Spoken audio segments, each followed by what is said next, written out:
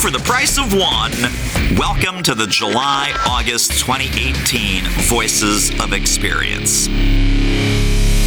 Are you still working a corporate gig or, gasp, have you ever thought about going back on the inside?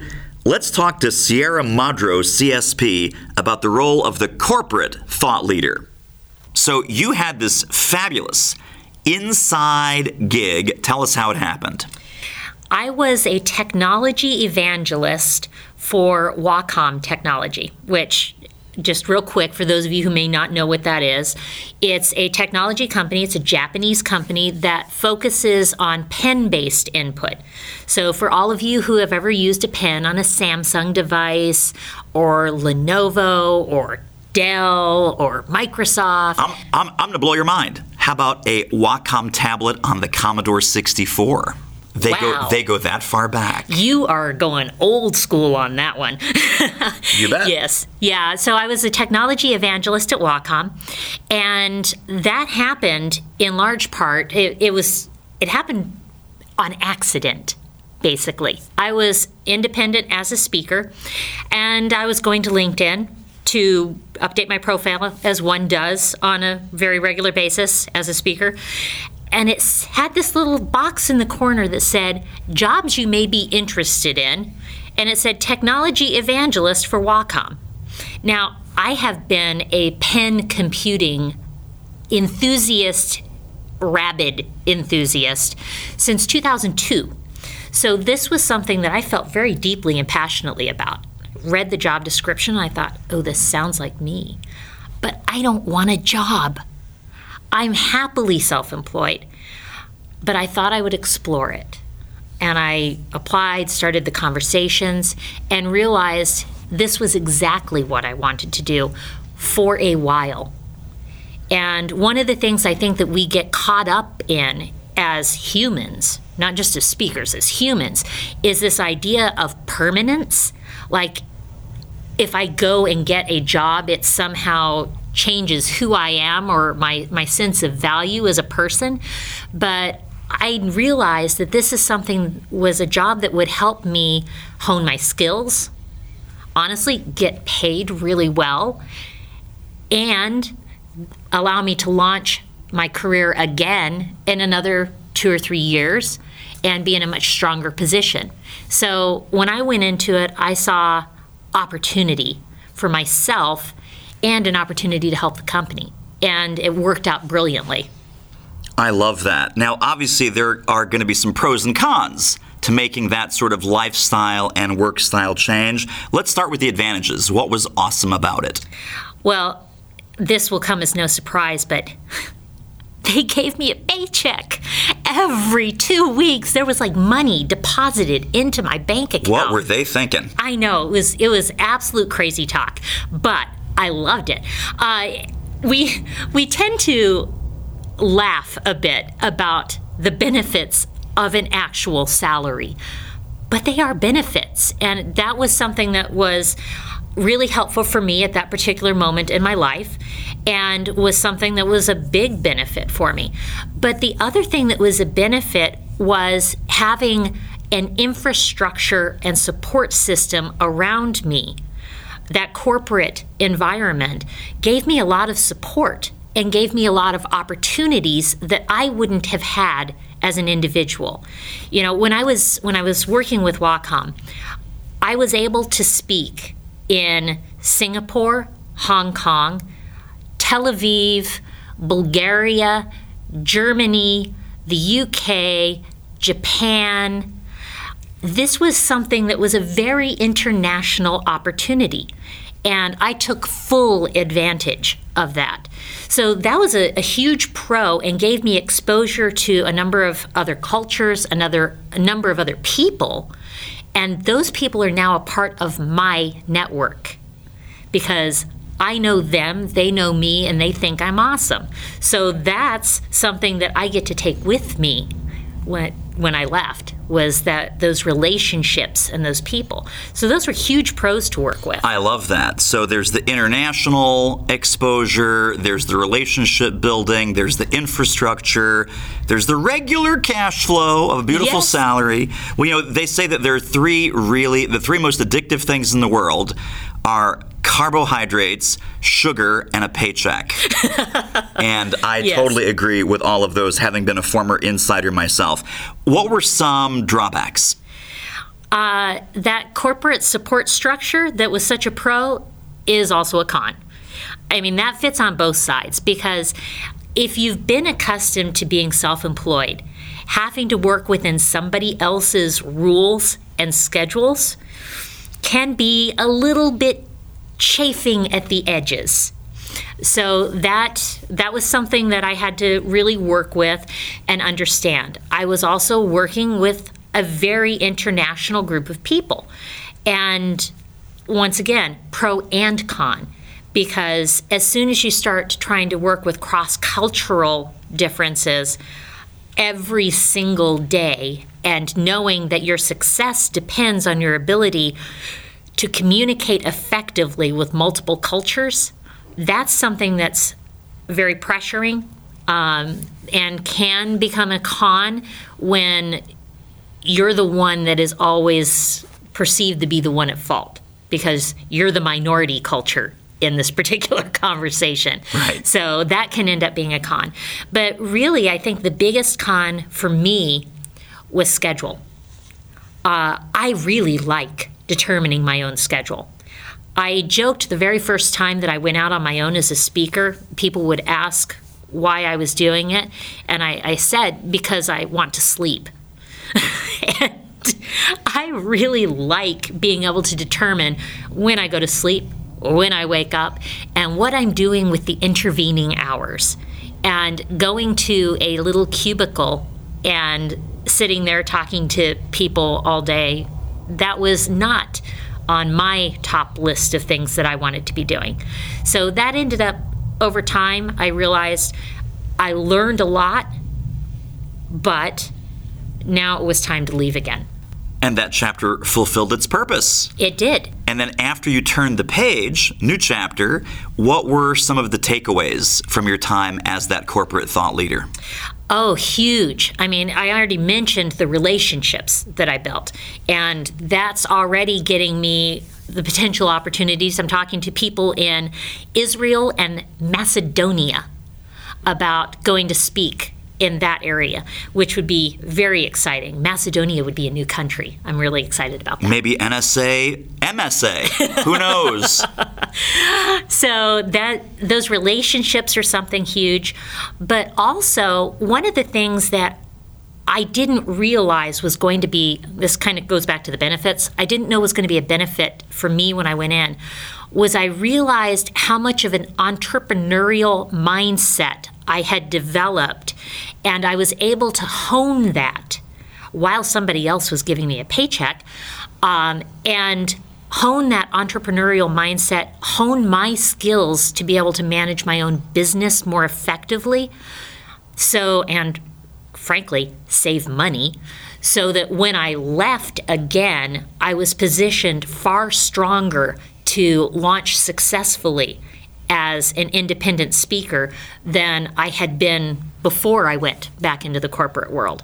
So it really gave me a huge launching platform to go from, because it was a great experience, but I also learned so much about entrepreneurship and sometimes occasionally how not to do things, that when I launched myself again, it's been far more successful the second time round. So if folks are listening and they're still working the day job, your advice to them would be?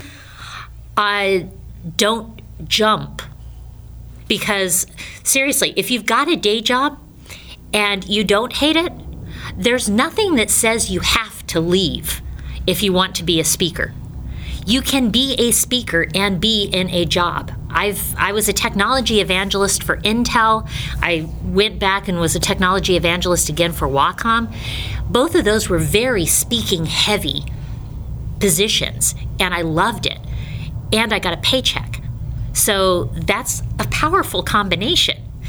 If you're in a position right now, then consider staying there. That is a valid option. If you do decide you want to leave, then set yourself a timeline and start working towards an exit date that you have in your head. You don't have to tell anybody else what that exit date is, but work towards it in your head so that you have the website, the speaker reel, the marketing materials together so that when you do leave, you can launch yourself really effectively. And as someone who has also been down this journey of first being a speaker, then going back on the inside for a defined period of time, and coming out on the other end, what would your advice be to that speaker who is at any point in their career struggling, not quite being able to figure things out, maybe they're looking for that next pivot, taking some of the drama out? Like when you said you saw the LinkedIn ad, right. You said, but I don't want to get a job. How, because it takes a lot of emotional maturity to Yes. look at something like that and say, man, you know what? If I took my ego out of it, this would be perfect for me. So Yes. if there's many paths up the mountain, and there are, what words of encouragement to wrap up would you say to the speaker who hasn't quite figured it out yet, or maybe they're having a mid-career slump? Maybe the best thing they could do is go back on the inside for a short time. Yes. And a good friend of mine, Donna St. Louis, asked me when I was talking to her about the Wacom job. And she asked me a question that was right on point. She said, if this were not, quote, a job, if they were offering you an exclusive contract for 3 years at this salary per year, how would you feel about that exclusive contract? And I said, I would be thrilled. She said, there's your answer. And that's how I approached the job at Wacom. I saw it as an exclusive contract, not, quote, a job. And that gave me the freedom and flexibility to approach my daily work, still having an entrepreneurial mindset, but doing, quote, the job. Hi, this is Michelle Villalobos. This is Patrick Donadio. This is Bill Cates. This is David Averin, and you are listening to Voices of Experience. Niche domination. Dun, dun, dun. Alan Berg, CSP, welcome to VOE. Let's talk about your niche. Let's talk about how you just totally claimed, owned, and dominate your niche, how that came to be, and how we might be able to do something similar for a tribe that we would love to serve and we would love to have follow us. Sounds great. So, you are the guru of wedding marketing. Wedding business. Wedding business. Right. Wedding business. How'd you get into that? 27 years ago, my best friend bought a wedding magazine franchise. I was in a job I hated, and he said, I don't want a partner. I want a salesperson. I want you. So I thought about it. My wife was pregnant, had a 3-year-old son, and it was a new industry, commission only, no salary, no draw, no minimum, no guarantee. So of course I went for it. And I sold for him for 5 years, and then I bought the 2 franchises, so I published 2 wedding magazines. And that's how I got into the industry. So I started speaking when I had my franchises. And my friend had brought in speaker to speak to our people. And he was really doing basically an infomercial for his stuff. This is 20 years ago. And I'm like, well, gosh, I could give that information and have them buy my stuff, which is the ads in the magazine. Because the thing about the wedding business is there's a very low bar to entry. If you want to be a wedding photographer, if you have a camera, you're qualified. Well, at least you have the equipment that you need. You want to be a DJ? Go to Guitar Center, go buy DJ equipment. So nothing qualifies you to be a business person just because you have a camera. The need was, I'm losing advertisers because they're not business people. So I started teaching them how to be better at business. Sold my franchises to the franchisor because they wanted me to come work for them. They got bought by the largest wedding website in the world. I was then working for them, and they put me on stage immediately because the VP of Sales didn't want to do the speeches. So I did that, and for 11 years, it's a company called The Knot, like Tie the Knot, I was the main speaker. And then I was vice president of sales and vice president of sales operations, created the education, did webinars every month. In 2007, I was doing webinars every month already back then. So I was the speaker, and that's where my brand got defined, because I always tell people, what's your brand? Do they want someone or do they want you? When people said, can they not send someone to speak, that wasn't a brand. That was their brand. When they said, can Alan come? That was my brand. So when I got downsized 6 years ago, or as I like to say, I untied the knot. Oh, I already had a brand, and I just had to get rid of the comma. I was Alan Burke, comma, vice president at the Knot. So I had to get rid of the comma, and I created my own brand. Fortunately, I'd been an NSA member already at that point for 4 years. So I knew about the business of speaking. I now had to create my own speaking business. In 2013, we're Philly, right? 2013 Yes. was Philly, your hometown. yeah. I went to the conference with the sole purpose, do I want to narrow my niche or do I want to go wide and deep? I already had a book on websites called If Your Website Was an Employee, Would You Fire It? And it wasn't, Is Your Wedding Website an Employee? It's a website book. I had a book called Your Attitude for Success, not Your Attitude for Successful Wedding Business. So these are books that would apply to anybody, but do I want to do that? And I said, well, I'm just another sales speaker. I mean, there's no shortage of us here at NSA. I'm just another website speaker. There's no shortage of us at NSA. But I'm the only guy that really knows this industry and can talk about those things. So I said, I'm going to go narrow and deep. I didn't know what deep meant. I mean, that's when we talk about our niche. We know how deep is our niche. Warren Buffett talks about how deep is your moat, right? You want to protect yourself with a big moat if you have a castle. How deep is my niche? Well, gosh, I've spoken all over the country. I'd spoken in Canada, and then I spoke in Mexico. I was like, well, this is pretty cool. Well, as of now, I've spoken in 11 countries, in 2 languages, about the business of weddings. And the beautiful thing is I don't speak about weddings. That's a big misnomer. People say, oh, so you speak about weddings. I said, no. I speak to people who do them about business. So if you're a photographer in Mumbai, I've been there twice, what do you need to do? Attract an audience? Get them to find your website, marketing, whatever, make an inquiry, get an appointment with them somehow, digitally, in person, make the sale. Then you take the pictures. That's the same in Uruguay. That's the same in Ireland. That's the same in Colorado. So I get to speak about that, the business of weddings, because I understand their needs. I understand those things. And here's a beautiful thing in my niche. It's a recession-resistant business. People get married no matter what. When the economy's down, you don't hear, oh gosh, weddings are down. They might spend differently, might spend a little less, but weddings are not down. So I'm in a business that people like to get into because low barrier to entry, recession-resistant business. And then they find out, I'm in a business. What the heck? I have to do business? I mean, I have to make sales. I have to do marketing. I have to do advertising. I have to do email marketing. I have to have a website. I don't know how to do that stuff. Right, because you're a florist. You're not supposed to know how to do that stuff. Oh, by the way, you're a speaker. You're not supposed to know how to do that stuff. That's what we come to NSA. So I chose this to go narrow and deep. And after I did, not before, after I did, deep became the abyss that I can't see the bottom. I don't know where the bottom is because then somebody contacts me, like I got the other day, hey, there's this thing in San Salvador in September. Maybe you can come and speak at. Well, gosh, I haven't spoken in El Salvador yet. Well, that's cool. Last year it was Uruguay and Panama, and I don't know where the bottom is. So the niche kind of chose me because 27 years ago I fell into the wedding industry. But then, what are you good at? What do people get from you? That's what we talk about a lot in NSA. The people that I help very well are these people in the wedding industry because I understand their business, I understand business, and I'm able to relate it to what they do. So when I'm speaking to new speakers or speakers who are trying to think, should I niche or not niche my market? I said, well, who benefits a lot from what you do? Who tells you, wow, you've really helped me, and how have they helped you? Because you can't be, you can try to be everything to everyone, but it's not going to work. There's no shortage of people that if you say, gee, what do you speak on? They say leadership. So I always say to them, to whom? Right? Speak on leadership. Great. Speak on leadership. Anyone, Alan. Anyone.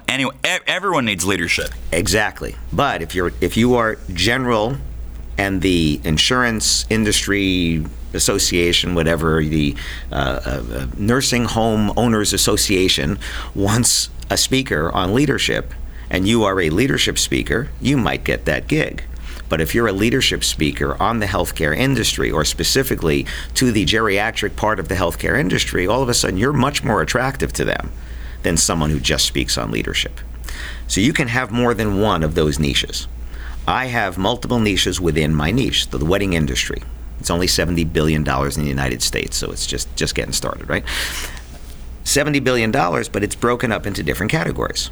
Almost half of that money is spent on the venue and food. My two biggest groups of advertisers, I also do consulting clients, because my biggest client is the biggest competitor to my former employer, so Wedding Wire. So I talk about advertisers because that's their clients.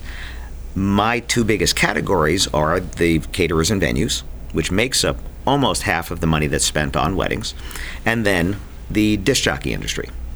And I kind of just fell into that. I understand them real well. We connected real well with them. I did a mastermind in UK last year, 10 DJs, 11 of us sitting around a boardroom table. At the end of the day, one of them said, hey, we're walking out. He goes, hey, Alan, how long were you a DJ? I said, I've never been a DJ. He said, what do you mean? I said, I've never been a DJ. He said, but you understand my business better than I do. I said, yes, I do, but I've never been a DJ. Because I can get all the way to the point where you have to do the DJing, and then you have to know that skill, because it's a different skill. So I do know your business better because I've worked with more DJs than you'll ever work with. I've seen the insides and under the hood of their businesses more than you ever will. But I don't have to be a DJ to do that. So if you want to speak to the nursing home industry, I'll just go back to that one, are your speaking topics written to the nursing home industry, or are they written to leadership? I'm a leadership speaker, and I can help leaders be better leaders because they're better leaders, because when they're better leaders, they want to be better leaders. And they also lead better. Usually they do. So I've heard. So when I'm speaking to my audience, I actually had something interesting probably about 10 years ago. Somebody said, I want you to come and it's the florist group, only talk about florists.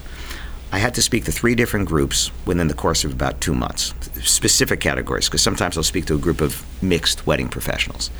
But this was a floral convention, and then there was a DJ convention, and then there was a photographer convention.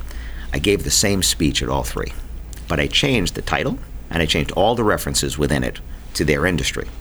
The florist said, thank you for just giving us something about florists. And the DJ said, thank you for just giving us something about DJs, photographers. And when I tell a story to the florals, I don't talk about the DJs.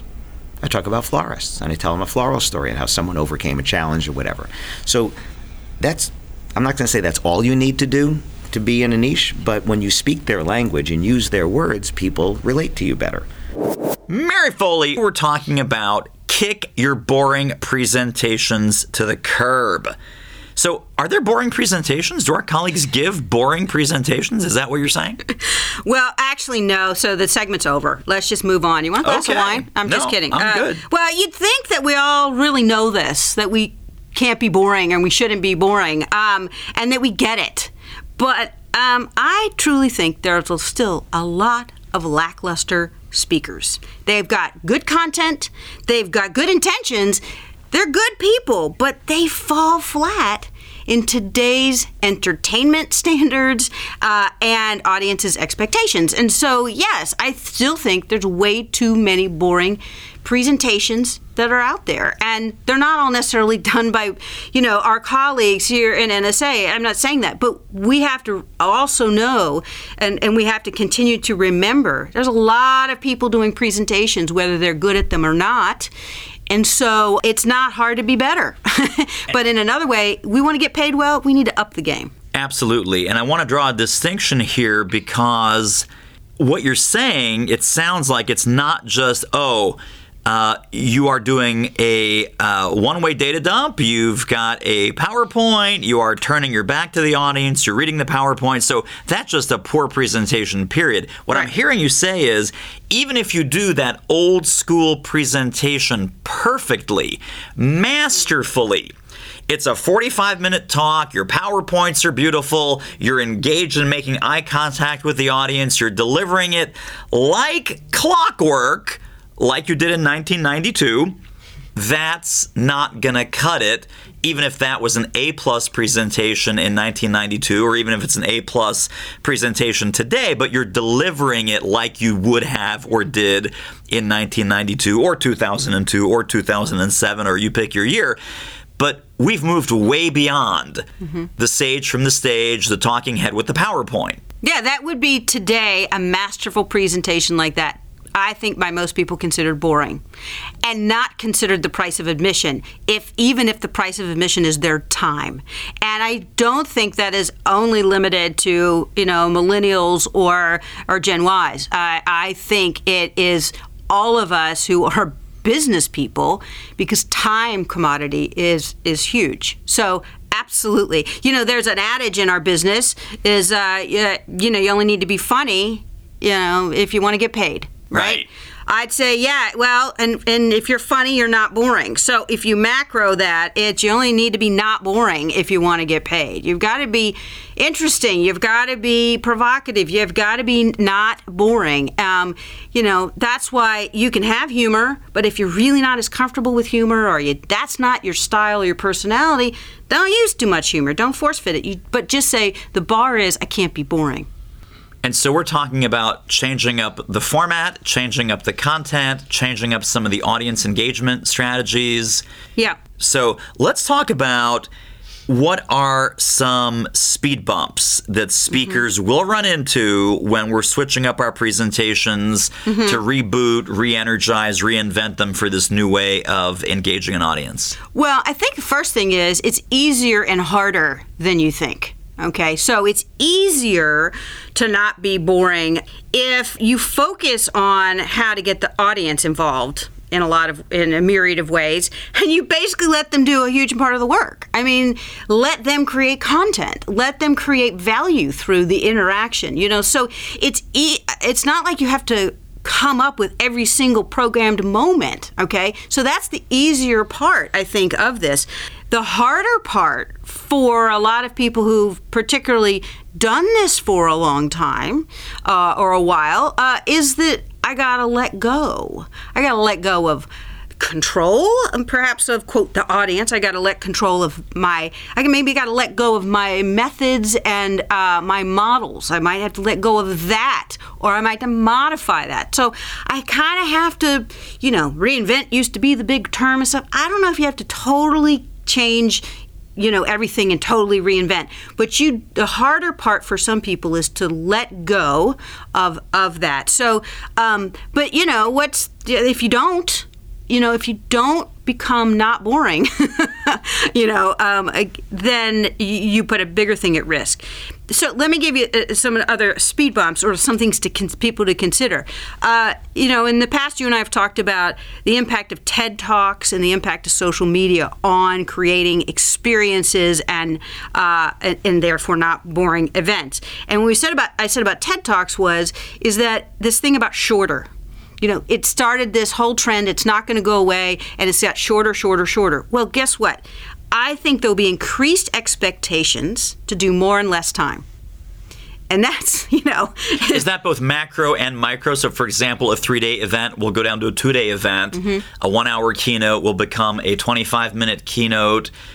Are we shortening the overall time that people are on site at an event or absolutely. at a conference? Yeah, I think. And then we're also shortening the format so that we can pack more into less time. Yeah, so for example, it still may be a 1-day event. All right, so the overall event may not change, but your slot, so to speak, your time slot, may be less.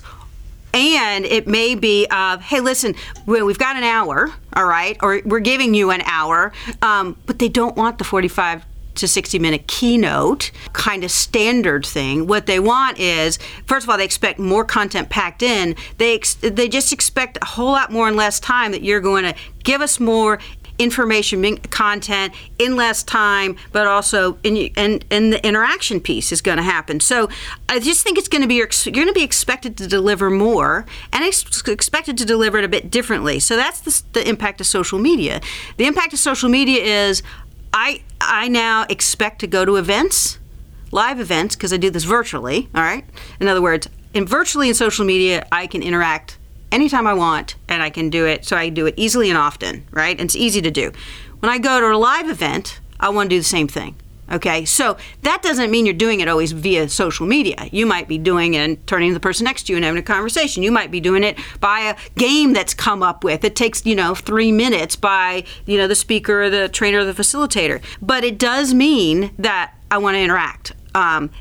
also keep in mind this. I think the up game of that is more experiential interacting is going to be interaction is going to be happening, and watch out for virtual reality technology.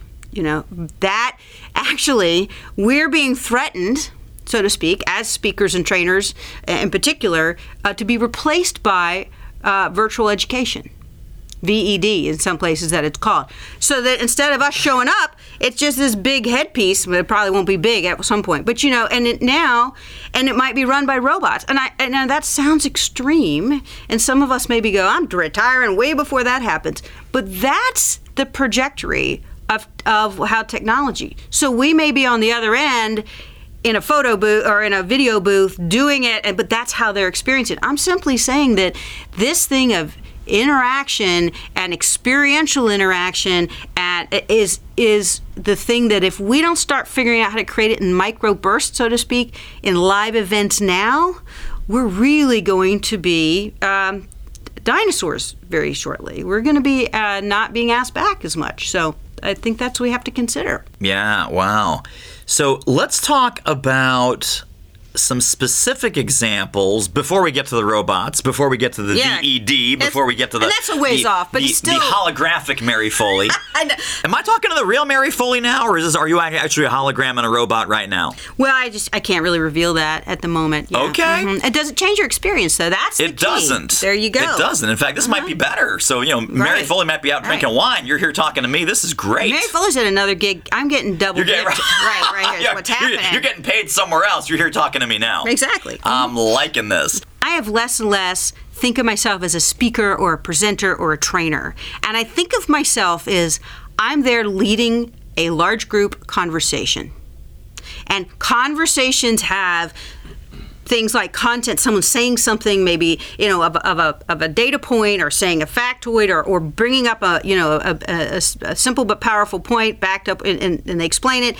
That's content. Content can also be interaction, but I want to be thinking of how do I get some stuff out there that people are going to now start to interact with, process on, talk about, and play games with, literally play games with one another, and kind of work on these ideas or with these ideas. So I think of it as a large group conversation. That all of a sudden changes my mindset from a performer to an orchestra leader, so to speak. Okay? Impresario. There you go, impresario. Conductor. And then I think about three big questions. Okay, how do I get their attention? Because if I don't get their attention at first, forget it. I've lost it. So I've got to do something interesting and something, that's probably where my most performance comes out, is how do I get their attention right off?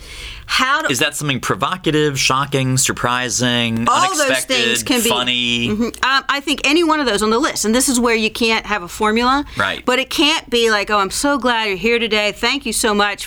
Forget all of that. People don't care.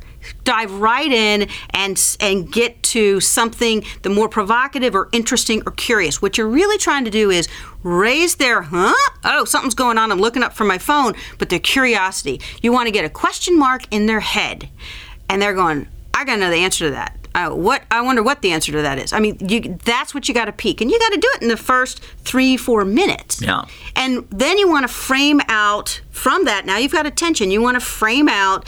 Here's the topic. Yeah, I don't care if they've got an agenda, they've looked on their phone or in the print. Forget it. You've got to frame this thing out more, and you got to restate it. And then you got to ask yourself before you go in, okay, given this topic, what are the most important points? And guess what? It can't be a long list. 3, 4, 5 max. And if it's not the points you're giving, what are the most important topics or subpoints that you've been talking to the meeting planner, you've been talking to the organization that's going to most serve that organization and serve the group. Oh that my I got to get them to talk about. So this is literally less is more. Right? We're not here to kind of truck out all the information. We're here to boil down the essential information. Yeah, and in fact, it's better to have fewer points and information and more, not only time, but more ways I interact on those points. And more conversation, application, implementation. Exactly. I might do, instead of just one thing for each point, like one interaction or one exercise, I might do like 2 or 3. Because part of it is different ways people learn. Part of it is different lines of processing. Sometimes it's like, oh, now I understand what he or she is talking about. Then it's like, oh, now I understand how this applies to me, right? So the last point is about that. How will I orchestrate or be an impresario? Is that how you say it? I got it right. Yeah. Okay.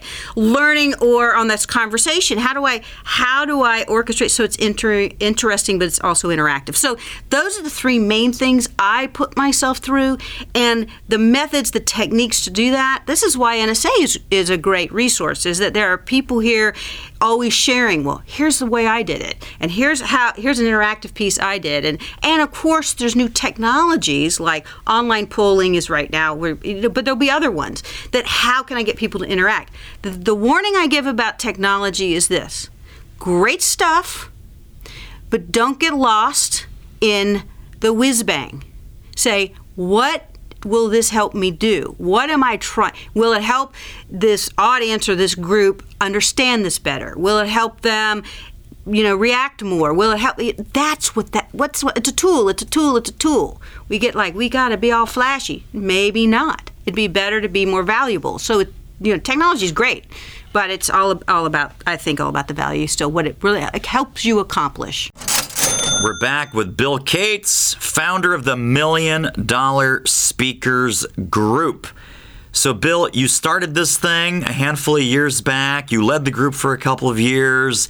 Tell us where it came from. Tell us what's special about $1 Million Speakers. Yeah, so I want to correct the record real quick. I didn't start it. I was one of the founding members. I remember the very first meeting we had at a number of years ago. I know Jeffrey Gitomer was there, Randy Gage was there, Mark Sanborn were there. There were a lot of, Dan Burris, I believe, was there. So, a lot of well-known, successful folks were there. And it's evolved over time. But what we do know is that people who have businesses are doing $1 million or more, and I guess one could say it's an arbitrary number. There are different issues. And things that someone who's doing 200,000 or 400 or even 500 or 600,000 maybe doesn't have yet, or their issues are a little bit different. So obviously it's important to be with people who can help you solve your issues, who have had that problem, they've solved it, let's learn from them. So that's kind of the basis behind that. And there's two basic members in the $1 Million Speakers Group. They're what we'll call the personality-driven type of businesses, Randy Gage, Waldo Waldman, Sally Hogshead. These are the personality-driven types of businesses like myself. And then you have enterprise businesses. These are quite often members of NSA that nobody knows about. Amy Tolbert, and all kinds of other folks that have these incredible, multi-million-dollar businesses, but it's not driven by the personality of the speaker. They're not the figurehead. And even they have different issues than the personality-driven speaker. Yeah, very interesting. Now, it sounds like the business models here, we're not just talking about people who get on a plane, go stand on a stage, get paid, and come home. As you mentioned, the enterprise type of speaking-driven business, or just the personality-driven speaker, there's a lot more than speaking services on their menu, isn't there? Yeah, some of them don't even speak anymore, like Jeb Brooks with the Brooks Group. He doesn't speak. He's got all these contract trainers, either employees or trainers that go out and do this. Marjorie Brody, she speaks some. Her daughter does a lot of running the rest of the business. So some of these folks speak, some don't speak at all. They've really built a very robust business. And they didn't necessarily start out that way, but it just started happening and they went with it. Yeah, no, absolutely. So let's start with the makeup of the group. How many members are in there? Give us a quick rundown of their different business models and sort of why should the average NSA member care? Yeah, so here's why I believe the average NSA member should care. First of all, if you aspire to build a business like that. And I know not everyone does aspire, and there's no judgment on my part, that's for sure. Look, we all have different things we want to do with our life and our business, and God bless us all, right? So I'm not saying that someone doesn't do $1 million, they're less than. It's just a decision of how to go in a certain direction. For those who do want to go there, then certainly it's aspirational. And some people do have the goal to make it to that group because they want to generate that kind of revenue and impact the number of people they do. But I also think there's a trickle-down effect. I think that as we do more programming for folks like that and we bring more of those members into NSA, then now we have an NSA membership of people who have been very successful, and because of the spirit of NSA, the spirit of Cavett, they're going to be sharing what they do with other people. So, a rising tide lifts all boats is the expression. I think it's important that we find ways to bring programming to all levels of our membership. And so I think it's important for members to know that it's possible to build $1 million business. And even if you never get there, if you start doing some of the practices and some of the things that those folks are doing, you will certainly move forward in your business. Absolutely right. I love that. Now, what sort of things does the group do? I know we have a get-together at the Influence Convention, but what happens in between? You guys have regular meetings, retreats, summits? Do you go on trips together? What happens? Yeah, and the group is evolving as we figured out how to serve each other better. Yes, we have a full-day session on the Saturday before NSA. Usually 50, 60 members are there, high-level speakers, high-level masterminding that goes on. We do a less formal thing at the winter conference. Usually the day of the conference, we get together and do some more masterminding and just share what's working and share our challenges. We've also had a series of webinars in between. And I'll tell you the biggest thing, David, and this is true for anybody in NSA at any level, is the relationships that we form, right? So we have a seed of a conversation in a meeting, and then we make a note to make sure we reach out with others later. So people I meet at the $1 Million Speakers Group and in the halls of NSA, I'll have a little conversation, and then my follow-up is always, afterwards, and let's do this in a way we can have a nice focused conversation, not try to do it with all our friends walking by waving at us. So we have the in-between, and we're looking at other ways to make it even more robust in how we can help each other. And Bill, for those members who do aspire to get to that $1 million mark or more, what pieces of advice might you have for them? How can they start to put some strategies in place where maybe next year they'll be at the table with you? Maybe in 2 years they'll be at the table with you? Sure. So there are a few exceptions, but the majority of members of the $1 Million Speakers Group have a process that they teach. They take their clients from point A to point B. Now, we do have a few members that are more in the pure motivational side, which means they're doing a lot of gigs at a really good fee, and God bless them as well. And most of the members have created a transferable process. So, and that leads into the online learning. It leads into coaching models. It leads into all kinds of ways to bring value when you're not just inspiring and telling people what to do, but you actually have a mechanism to show them how to do it.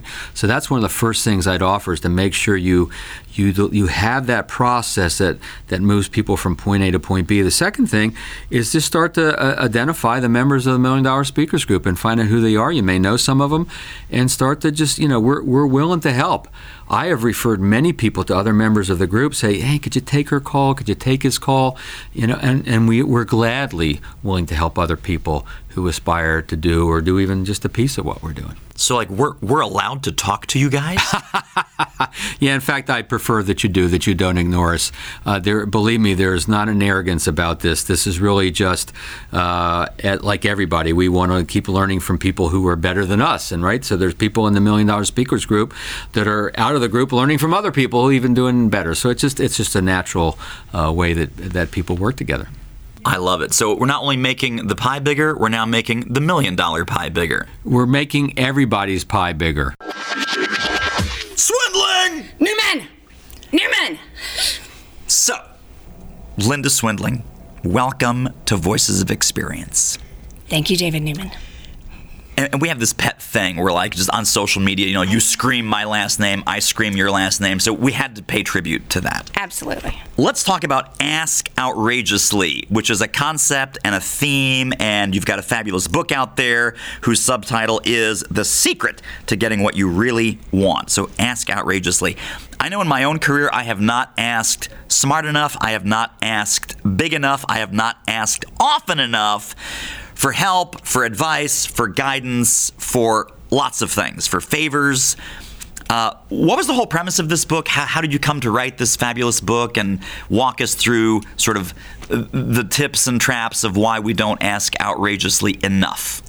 Well, Dave Lieber, who we both know, had done a TEDx seminar. And Zan Jones, who works with me, who markets me, said, we really need to do a TEDx. And I said, we really need to? And she said, yeah. And so she said, what is it that you haven't done a lot of speaking on out in the public that your clients tell you they really get a lot out of? I said, well, this Ask Outrageously. I make them do this asking challenge, and they have to go ask 3 times. And when they hear no 3 times, they can stop. But they have to ask 3 times for something outrageous and see what they get. And she said, well, I think that's your topic. So we proposed it to TEDx. Got turned down the first time, which is good to know. But the second time they said, would you audition and do this topic? And it was asked. The world needs you to ask outrageously. So you didn't tell them, could you please reject me a second time so that I could get my 3 in? No, I sometimes, and I think that's one of the big things that speakers don't remember, is we've got to put it out there. And then sometimes people have to think about us, even for years. And this was an example. And she contacted, the coordinator contacted me at SMU, the TEDx SMU coordinator, Heather, said, hey, would you be willing to do this topic? And I said, well, it's last year's theme. And she said, that's fine. And so we auditioned, or I auditioned, and, forced me to go do it. And yeah, after 8 people speaking, and very important professors, and I'm the great granddaughter of a slave, and somebody else that was a dumpster diver, a CEO who dived and dumped. Believe it or not, the people registered related to a little story that I tell about my daughter who asked outrageously. And for her, it was, oh gosh, huge outrageous ask. For us, it was, it's no big deal. But that's it, asking outside your comfort zone. So let's talk about some of the strategies. I think the subtitle of your book really has probably strategy number 1, which is it's the secret to getting what you really want. We need to figure out exactly what we really want instead of these general wishy-washy, I want to be a better speaker, I want to get on bigger stages, I want to make more money. Talk about how we identify what we really want.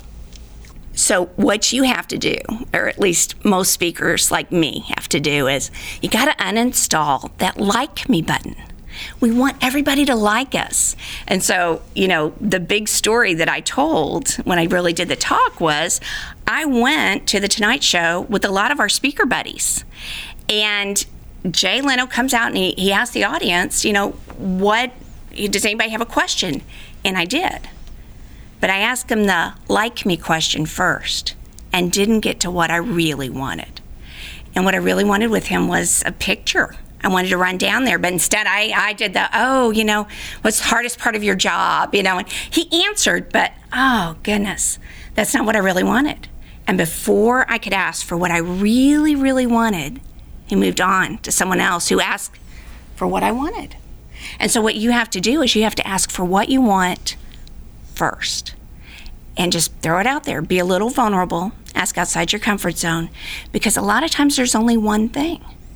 And as speakers, we have to go ahead and tell them what we want. You don't have time to build the like me. They're already talking to you. They like you enough. And you ask and be just a little bit vulnerable, and you'll be surprised how many people kind of think about it, say, let me call you back. And if you can keep your mouth shut, you can bite on your knuckle if you have to, you'll be surprised how many people will think about it and come back to you. So do we have a tagline for that strategy? Sure. It's the asking strategy. It's ask first, but the big one is focus your ask. Really focus on what you want, what do you really want, why, what are the good business reasons around it, and then how am I going to go about getting it? And then the other is, so what's in it for them, right? We are always listening to what's in it for us, what's in it for us, what's in it for me. Well, no, turn the dial, turn the knob over to what's in it for them.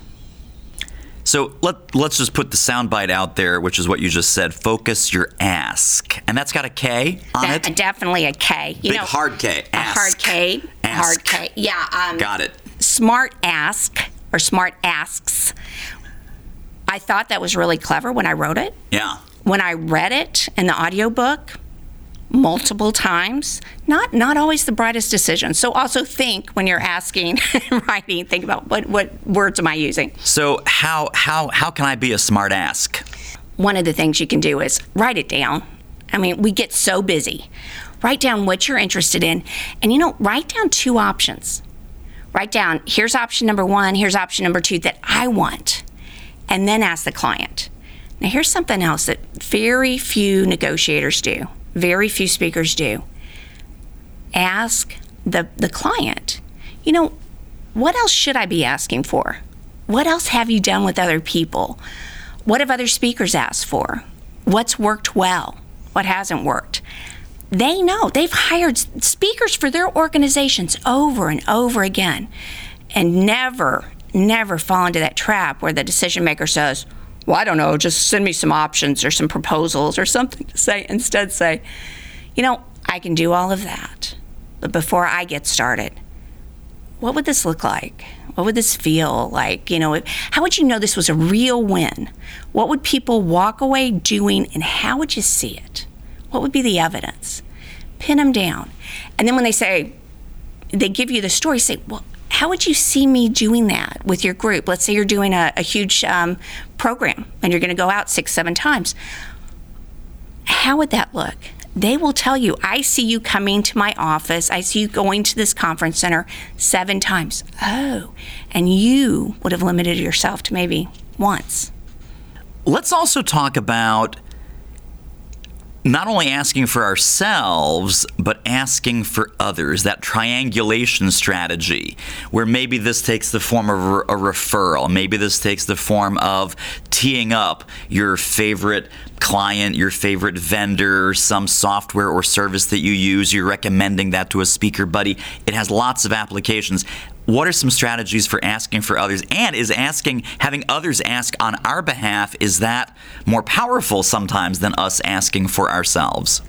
David, you've really hit on something that I'm going to even take a step further on that. In your mind, even when you're asking for yourself, think about who else it can benefit. If I ask for my full fee, if I ask for books, who else is going to benefit? Well, of course, the attendees. But your family benefits. Maybe your friends benefit. Maybe you've set a precedent that the client now sees that you're at a different level, and they start benefiting by sending you to where you really need to be, a bigger audience. So you also think about not just who else can it benefit. Honestly, when you're asking for someone else, 2/3 of us feel more comfortable to do that. We did a survey of more than 1,000 people, almost 1,200 people. And the big learning there was 2/3 of us would much rather ask for someone else than ask for ourselves. So it's almost a trick. You almost have to say, okay, who else is this going to hit? Who else can this help? So let's talk about asking. So we've done a home run job, right? Home run, knocked it out of the park. Clients thrilled, audience is thrilled, meeting planners thrilled, CEO is thrilled. We sometimes tread very carefully and very timidly about asking for things like testimonial, referral, have me back next year. Now, they just indicated clearly and explicitly that they love you, they want you, they got tremendous value. Whether this is taking out our cell phone and taking a testimonial video, whether this is asking for, hey, what else can we do next year? How else can we extend this learning? How else can we extend the impact of the program that we just did? How about coaching? How about books? How about my online program? How about whatever? Let's talk about when you have a door open like that. Why are we hesitant to make the ask? What are some of the blocks? First off, we're so thrilled that it went well sometimes. We're grateful that it went well, and we don't want to look greedy. And that's crazy. Somebody is saying, you just knocked it out of the park. You helped our people. We've never had a speaker like you. The next question needs to be, what's next? What do we need to do to make sure that what we're feeling right now continues? What do you want them to continue to do? Because think about it. Think about all the speakers we see at a convention or all the speakers that our chapter may bring in. We can't possibly get it and drill it down in those few hours that we have and get all those concepts. And so constantly be saying, what is it that they're trying to achieve? And then in your mind, you can figure out the how. You've got the coaching, you've got the whatever. But again, you don't have to think through everything. Say, well, how would that look? Well, I wish our top leaders were talking to you once a week. Oh, how would that look? Well, gosh, I wish we had something that you would write for us. Well, how would that look? And then if they can't think of anything, say, I've got a lot of ideas, and clients have had me do a lot of things. I've written books. Would that be of use? I have a newsletter. Would that be helpful? I have coaching. What else would be helpful to help you get these goals set? The what and the how questions are probably some of the most overlooked questions that we've got in our arsenal. What and how, open-ended questions. What are you looking for? Use those what and how. If you can do that, you'll be amazed at what happens. This is Ravi Tanger. This is Robert Stack. This is Victoria Griggs. You're listening to Voices of Experience. Brad Montgomery, CSP, CPAE.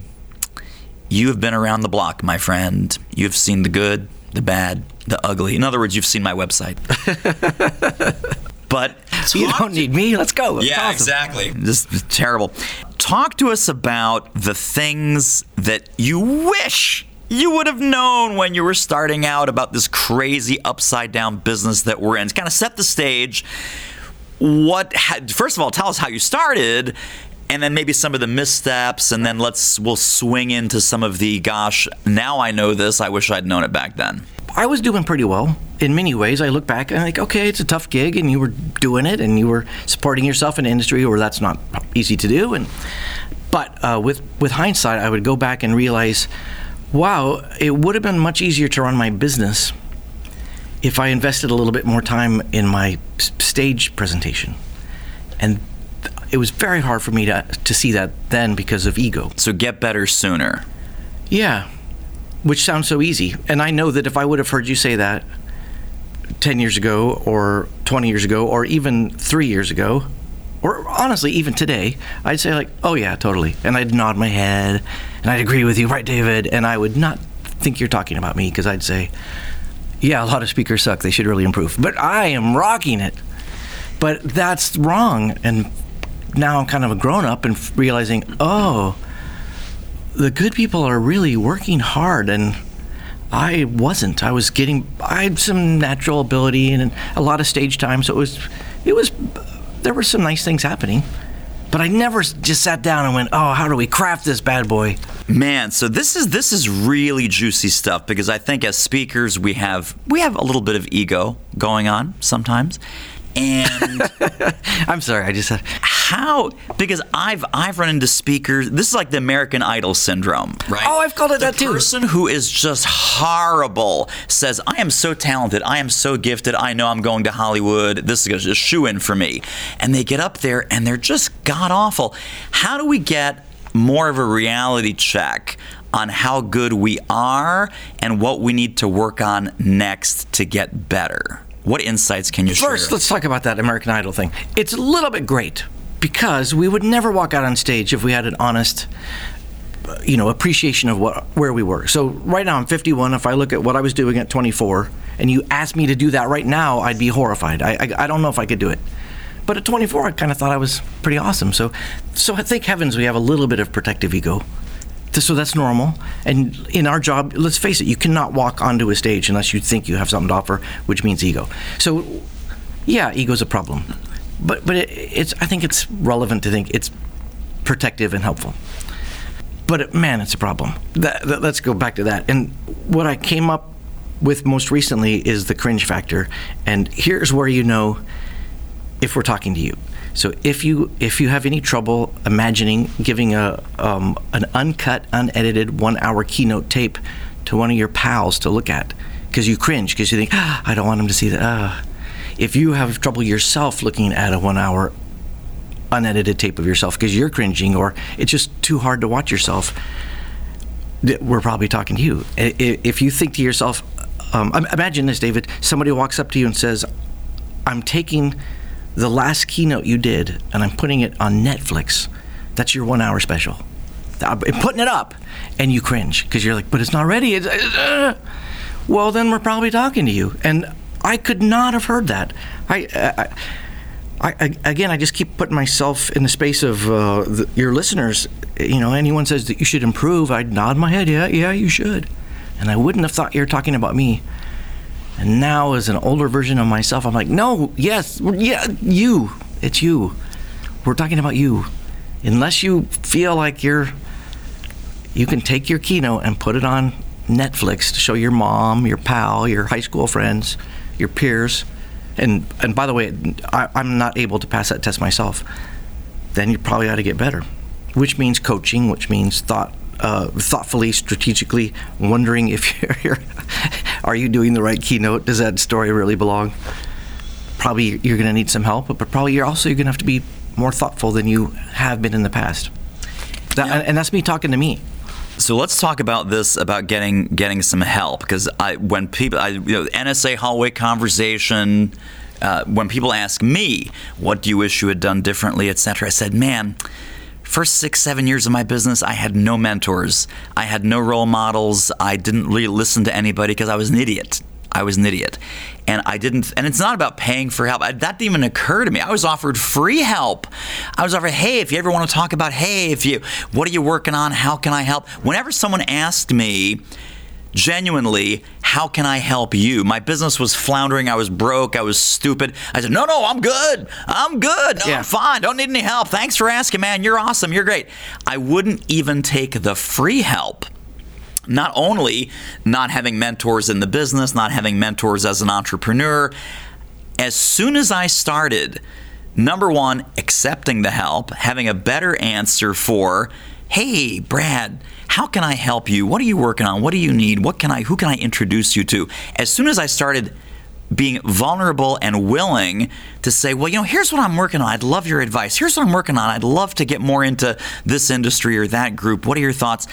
As soon as I started doing that, and then as soon as I started investing in my own coaching and mentoring, so there's free help, there's low-cost help, there's medium-cost help, there's super expensive help, there's help within NSA, there's help outside of NSA. This is one of my big stumbling blocks, is I did not have mentorship, or I did not hire help or accept help soon enough. Did this play into your world at all? I think it plays in all of our worlds. It is hard, as a human, it's hard to ask for help. We are not trained for that. Just walk yourself through the last time you needed help, and were you able to reach out and say, help, please save me? So it's totally normal. And then you combine that with the ego hit of saying, what? You're going to look at my material? It's so completely scary. I don't even want to look at my own video. I can't imagine letting you look at my screw-ups here and the time I lost the audience there and the unfinished story there. So, yeah, it's ridiculous. But, hello, wake up. You got to do it.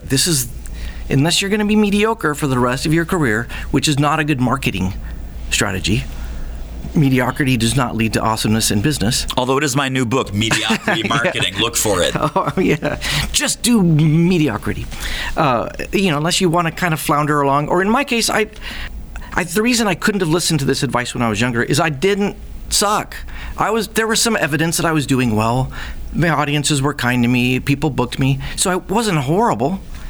But I wasn't really amazing either. And that was a big leap to say, like, Brad, you're just not... You are doing well. Congratulations. But please, you should be improving faster than you are. You should be better than you are. So, Brad, do you think, as much as we love NSA, is there some negative peer pressure or unproductive peer pressure to do certain things a certain way? Yep. Kind of a dumb question, right? It's like, yeah. Well, it's two things. There are occasions where we are pressured by our peers, like, I got the answer. You need to do this. You really need to do this. MySpace, it's going to be big. Oh, yeah. Oh, do it. But also it comes from us, because we see other people who are doing well, people we respect, people we admire, and we see their business model, and then we put it on ourselves. So it's not always external. But man, I would like to go and tell a younger version of myself, dude, calm down. It's not always that way. So, for example, like we talked about officing, you don't have to have an office outside of your house. For example, yes, some people expand and have a scalable business, and that's fantastic. Some people have a practice, and that's fine. You can do that too. I so wish I could do that. How about this? You got to have a subscription series on your website. You've got to have 15 years ago is information marketing. What information do you know that you're going to sell through the internet? Oh, dude, it's a waste of time. That's what I want to tell my younger self. I did this big product launch. I created a digital product that could be sold. I sold about $12,000 worth. It was minimum wage because I spent hundreds of hours. And what I'm telling myself now is what would have happened if I spent those same 100 hours crafting my open or crafting that 1 3-minute bit in the middle? Much less the entire keynote, probably with 100 hours, I might have got some stuff done. That would have been a much bigger return on my investment not just for months, but for a career. And I missed it. So all that pressure to do other things occasionally can lead to growth. But man, I would love to tell myself, no, you're fine. You're doing okay. In my case, I'm a keynote speaker. Brad, go speak. Get better at speaking. That's your job. Everything else is a distraction. So what I'm picking up there is know the game you're playing. Know the game you're playing. Wow, you said that better than I did. Yeah, I'm with you. That sounds great, yeah. This is the National Speakers Association. We sometimes see pressure to do things that aren't speaking. Build this business that trains hundreds of people. Build this business that does amazing things. Scale this thing so that you can sell it when you retire. I'm not against any of that thing, but I think sometimes people like me who are speakers, I get paid when I speak and I don't get paid when I don't speak. That should be legitimate. And I believe it is now. But man, I would have liked to hear that from an older self a long time ago. It's so funny to hear you say this because, the hallway buzz, the kind of friend-to-friend conversation, things on Facebook, etc. People say, man, NSA, man, it's all about the keynoters. I'm not a keynoter and I feel less than. So everyone has this comparison syndrome, right? Grass is greener, baby. I'm not a keynoter. I'm not, man, maybe I don't belong in NSA if I'm not a pure keynoter. But then here's you, right, running a very successful pure keynote business going, there's all this pressure. I should be consulting. I should be coaching. I should have a staff. I should have a team. What the heck, man? I'm just a keynote speaker. What's wrong with my business model? Every keynoter I know thinks I should be in training, and every trainer I know is like, I should be in keynoting. Maybe we're in the right place. So the grass is not always greener on the other side. The grass is always greener where you water it. Oh, I'm going to cry. That was so deep. I do what I can.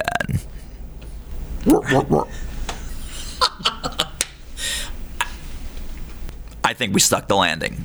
Right there, buddy. And now, your NSA National President and mine, and overall good guy, Brian Walter, CSP CPAE. Hi, Brian Walter here, and it's not just time, but our last time together to explore how we can all apply what has been the official non-theme presidential concept acronym inspired by the iconic hit from the Spice Girls, WSLTC.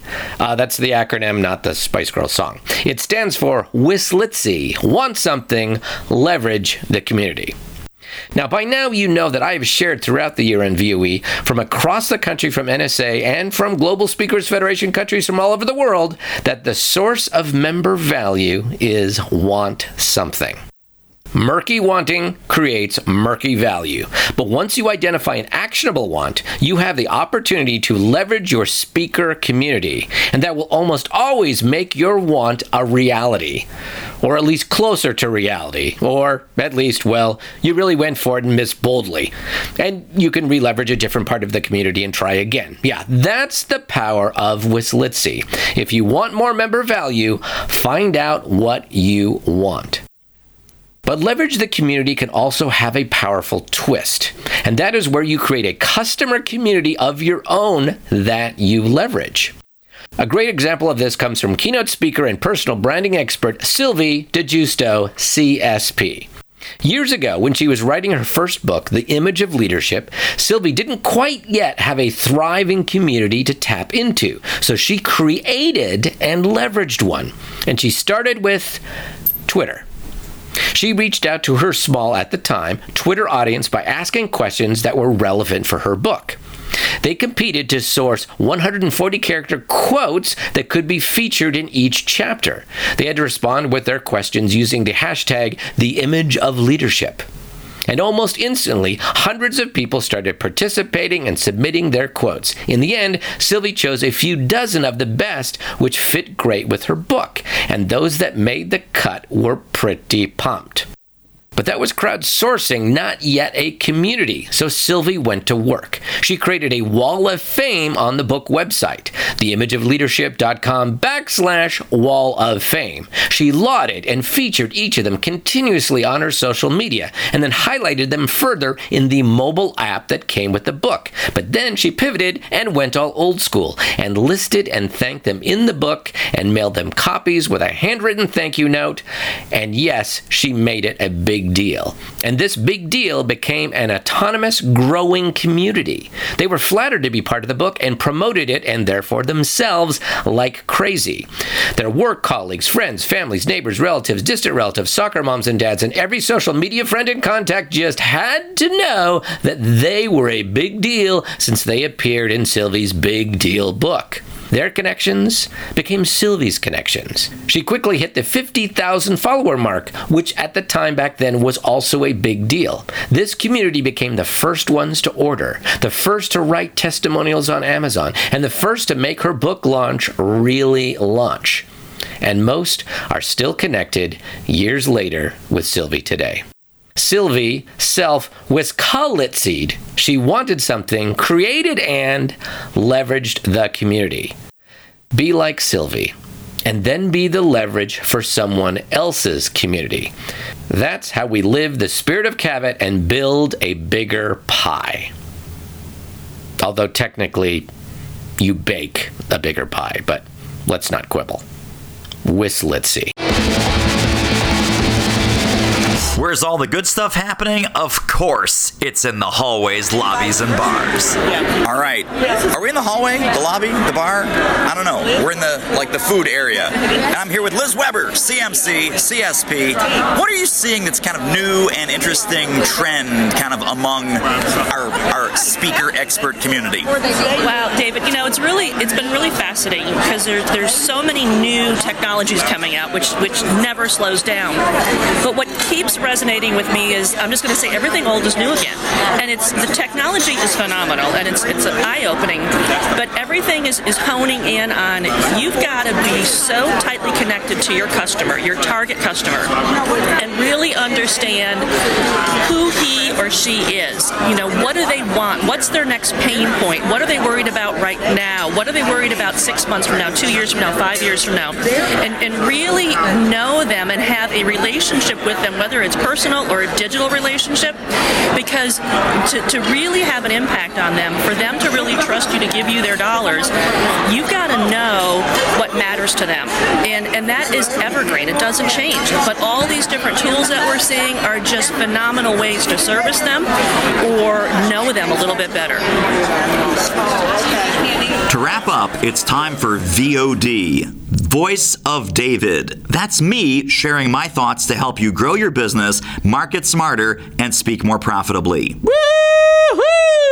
Booga, booga, booga, booga. Ha ha! All right, now listen, this is serious. Here we are at the end of a long and winding road. What a year of Voices of Experience. It has been my pleasure and privilege and honor to serve as your humble host for an amazing year of content, insights, recommendations, strategies, tactics, templates, ideas, everything that you need to build your business, grow your platform as an expert who speaks professionally, make more money, and have more fun in this crazy world that we call the speaking, coaching, consulting, training industry.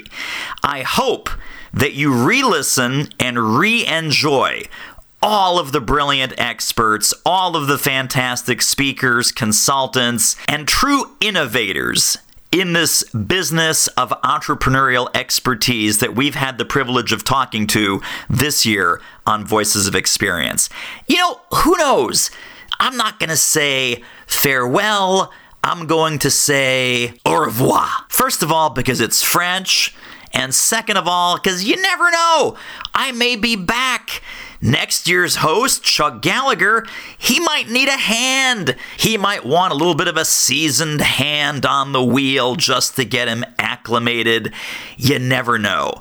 So, stay tuned. It's going to be an awesome year of VOE programming with your new host, Chuck Gallagher. Tune in next month. For now, it's David Newman signing off.